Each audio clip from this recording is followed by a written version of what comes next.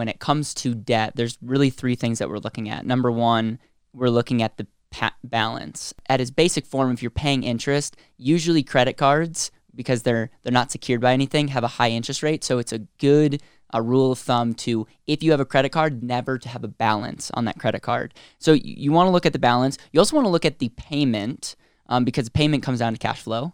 And so that's where we're going to look at a way to analyze debt, looking at the payment in the form of the like how much you owe. And then there's the interest rate.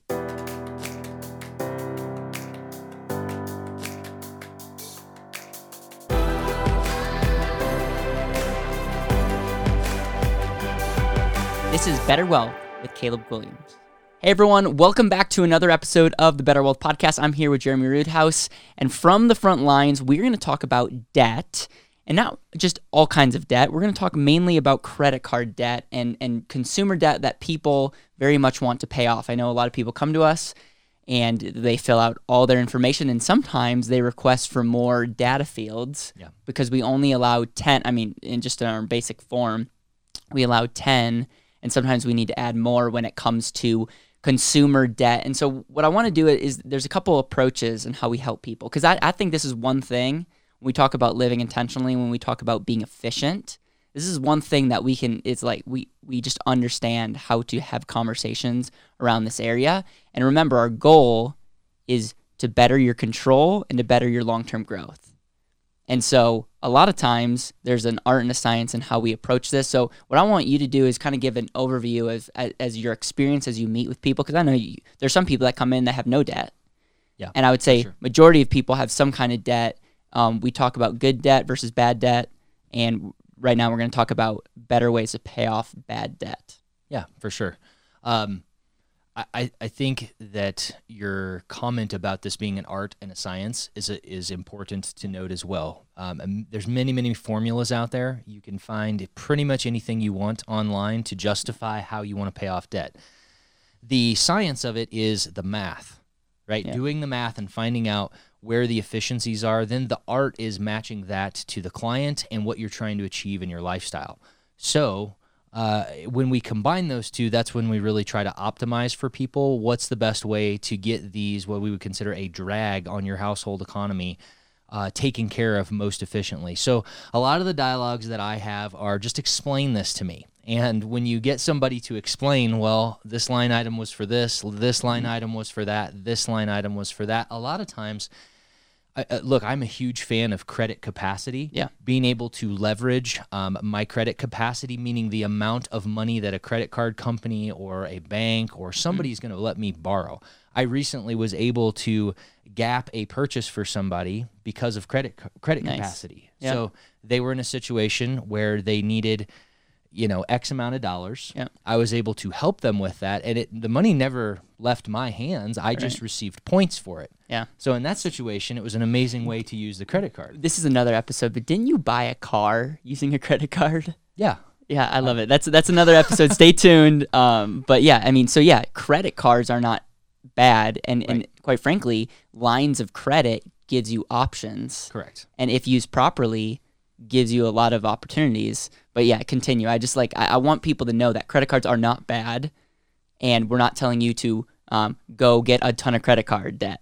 That's not what we're saying. Like so many tools, it's the use thereof. Yeah. And in the context of your model. For you and your discipline and your habits, having access to a large credit capacity may not be a good idea for you because it could cause you to put yourself in a negative situation. Yep. So when folks come to us, I would say the biggest things that we see are student debt, which is sometimes devastating, and then credit cards. And these things get out of control very quickly because it's very easy, right? Amazon has really capitalized on this because you have one-click buying and it's at your door. It's amazing. And so people consume, and then they look at their statement and go, when did that happen? So those are really the most troubling debts that we see, and the high interest auto loans. Those are the ones that are troubling because you have a depreciating asset that may not even have the value of what you owe on it again, and it's not working right, and I need to repair it. So when we start to look at this, Caleb, I like the way you talk about how you analyze each line item. So can you go back and share with us a simple way to analyze the efficiency of that particular line item? Yeah, so I talk about good debt and bad debt, and essentially the definition of good debt is a tool, using it as a tool to put money back in your pocket. Okay. So we talk about mortgages, we talk about certain business debt, even, some 0% interest debt for a period of time, if it's truly 0%, can have advantages. Absolutely.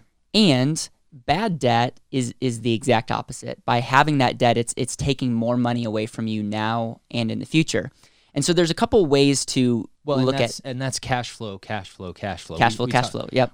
We say that 3 times because the importance of cash flow, what's coming into my household economy, and am I controlling or consuming that? Right. And when you use the word controlling, it really becomes very powerful, because in a lot of situations where debt is very high, I sacrifice control. Yeah. And when you just simply compare, okay, what is my required debt service, meaning everything that I have to pay on all of my debts, and folks look at this and they go, oh my gosh, that's $2,200 a month. Well, if we transfer that into, well, what happens if I controlled $2,200 a month in perpetuity? It gets extremely powerful. Right. Yeah, and so how do we recapture that? Yeah, and I just want you to know, like, when it comes to debt, there's really 3 things that we're looking at. Number 1, we're looking at the balance. And it's pretty, like, I grew up in a house, Jeremy, where if you have a credit card, you pay off the balance every month. Now, I know that there's some people that are hacking the system that are using 0%. I'm actually going to try to get somebody on the show that's doing that. But at its basic form, if you're paying interest, usually credit cards, because they're not secured by anything, have a high interest rate. So it's a good rule of thumb to, if you have a credit card, never to have a balance on that credit card. So you want to look at the balance. You also want to look at the payment, because the payment comes down to cash flow. And so that's where we're going to look at a way to analyze debt, looking at the payment in the form of how much you owe. And then there's the interest rate. Now, the basic form of looking at debt and just asking, like, is this good debt or bad debt, is looking at the interest rate. And the interest rate you can consider is the control cost. It's really the opportunity meter. Because if I'm looking at this sheet right here, this is just a random person that we pulled. I'm looking at some debts, 16%, 13%, 17%, 23%, 26%, 14%, 18%. And then I'm looking at their investments, and I'm saying, like, they're not even saying in like averages that they're getting over 10%. So okay, I'm going to invest, and yet I have these debts in my model. How much do I have to earn in order to outweigh 10, 12, 14, 16, 25, 30% interest? Yeah. It's like the equivalent of knowing where you want to go and, like, going in reverse. Going in reverse and trying to, like, where you want to go, you have all the intentions to get there, but because of inefficiency, it's just super, super tough. And that's why, if you look at the cash flow in this just person's scenario in general, there's thousands and thousands of dollars a month going to service inefficient, toxic debt. While at the same time, there's money being saved, invested, and that's an example. That's just an example in this scenario of, like, inefficiency. So there's one last thing that I want to mention when it comes to debt. There's not just the balance, the monthly payment, and the interest rate. That it just kind of gives us a big picture, kind of like, okay, if I'm paying 12%, can I consistently make 12% a year and really have a clear audit of yourself? That's one way to look at it. The other way is, what activity am I doing with this debt? Consumer, auto, like, all these debts right here, I guarantee you, because of the descriptions, they're not being used to bring in money. They're not being used to invest in. You maybe could invest in yourself by going on a vacation or whatever, but in all honesty, this is consumption. 100%. And I think that is an important distinction. When we say things like credit capacity, I maintain as high of credit capacity as I possibly can, because while it's not the most efficient way to get access to money, if I don't have that credit capacity available, an opportunity may pass me by. Yeah. If an 18% return opportunity comes by and I can get access to capital at 11, that still may make sense for me to do. Yeah. So my pushback to that, I just want, because my pushback is, can you get an 18%? Because that is true. Mathematically, that's amazing. And I feel like a lot of people, especially in the entrepreneur space that are just getting started, they're like, I'm going to double my business. And they kind of buy into I'm just going to rack up credit card debt. And so I'm not being arbitrary, 18%. But he's right. I'm saying, have I run numbers? Have I calculated? Do I have a plan to execute on this? And quite frankly, this is why it's nice to have a third-party coach involved, so that you can take your good idea fairy and put her under the model and the the criticism of data and say, this may not be as good of an idea as I originally thought because of the other implications. And I don't want to get too far afield, but leveraging money in this way, if you really want to truly build wealth and increase what it is that you're doing, all of these things really do need to come into play for you. But at basic folks that are saying, how do I take control of this? Having these types of debts, you've got to take 2 steps back, and you don't have to do anything. I struggle to say that. Taking 2 steps back, pausing on investing, pausing on savings over and above some sort of reserve account, and attacking these types of things is hard to deal with because people don't want to do that. But you're in a hole, and you got to get out of it. So I want to make the analogy of paying off debt like investing in real estate, because I see all of these debts as cash flowing bad assets, but that they could turn into an asset. And here's why: you pay off this debt, all this cash flow that you are dishing out each month now is in your control, and you have the freedom to be able to do what you want with that. Grow it, control it. So hear me out here. The way that I think is the best way to analyze debt, and if you're watching this on YouTube, take notes. If you're listening to this in the car, keep driving, but maybe pull off to the side because this is going to help you a lot, is so we can look at interest rates, we can look at what's the biggest balance, the smallest balance, but I think the best way to analyze debt, and this is not something that I came up with originally, there's a lot of people that talk about this, like the cash flow index, we call it the cash flow scorecard, is if you take your balance. Okay, this could be $1,000 debt. This could be $15,000. This could be $100,000. This could be a mortgage of $700,000. You take your balance, and then you take your minimum payment. This is the minimum requirement that you have to pay with this debt each month. And you take your balance and you divide it by the minimum payment. You're going to get a number. Now, the smaller the number is essentially saying that debt is very inefficient. Why? Because you're taking a large piece of cash flow out of your monthly cash flow is going to service a small debt. Versus a bigger number represents a smaller portion of your cash flow going in the relation to that balance. So and maybe you should let's talk about this to make this make more sense, but I'm looking at this person's debt and I'm seeing something like you could take a debt at 25% and this gives them they have a scorecard of 27, which essentially means this debt right here, Jeremy, is a very, very inefficient debt. Well, and we also have a negative on here. Right. Well, no, that's just that. No, that's because of my handwriting. That's not a negative. That's it should have been an arrow. But then they also have a debt at 18% that it gives a score of 19.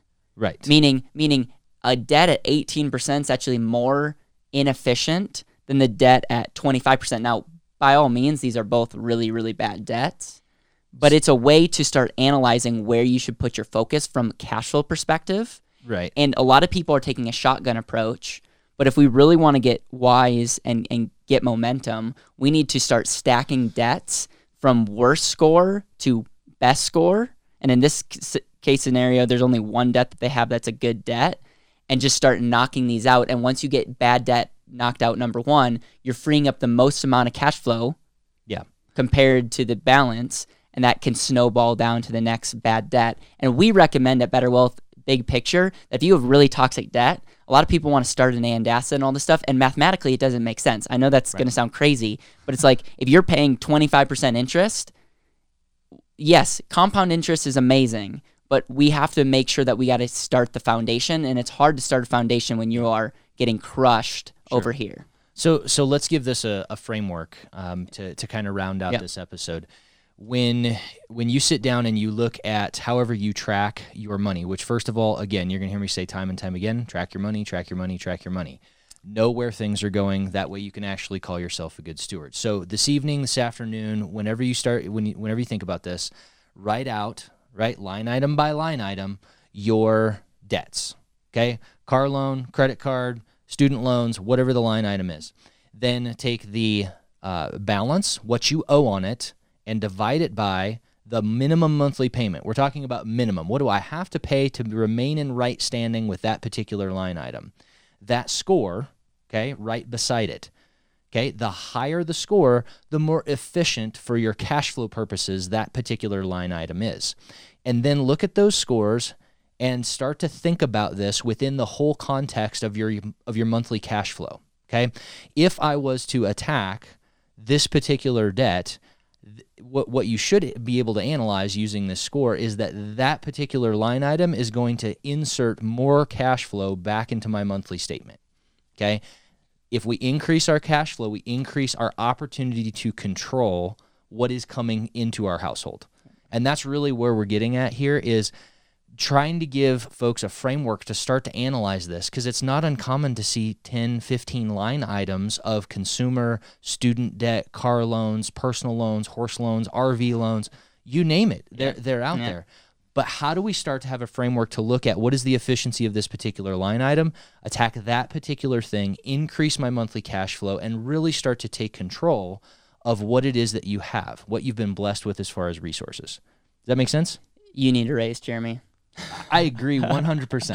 That was very beautiful. I really appreciate you giving that framework. And the reason why we're bringing this up is we're realizing time and time again that this mindset is really, really powerful. And we have to start thinking about everything in form of cash flow, whether you're investing in real estate, which we love buying into that, or whether it's, paying off debt. It all comes back to cash flow and what we do with that long term and in the short term. Any final thoughts? I thought that was really powerful. Thanks, I appreciate that. I like compliments from the guy. No, I think a lot of times there's some shame attached to debt, and I don't know how to, because I don't know each and every one of you that are listening to this, but I shouldn't say but, and let that shame go. Yeah, please. Because to be a good steward, to be a good manager, to be a good extreme owner of this part of your life means a ton, and it will allow you to show up better in other parts of your life. And this is the mission of Better Wealth. If we could gain control, have extreme and exert extreme ownership over the financial aspect of our life, how much better do we show up? How much more intentionally do we show up with our husbands, with our wives, with our children, with our families, communities, churches? And you got to move past the shame of it, deal with it, and move on. Also, if this is the first episode that you're listening to, thank you, because I have a funny feeling people are going to share this, and I'm hoping that this video, this podcast can go viral, because I think it can help so many people. If you go to betterwealth.com/podcast, it will give you kind of the place to start for the show. I mean, now that we're over 200 episodes, we're producing every day, has advantages because people are hearing us and sharing, and it's amazing. But also it's like, man, I just found your podcast. Where do I start? Right. And so we created a place to be like, if you're new and you want to learn about the And Asset is a book I wrote. It's essentially what put us on the map. We have kind of the best episodes that highlight that. If you want to hear about Better Wealth, we have a kind of a path on that and some of our favorite episodes and interviews. And so you can go to betterwealth.com/podcast.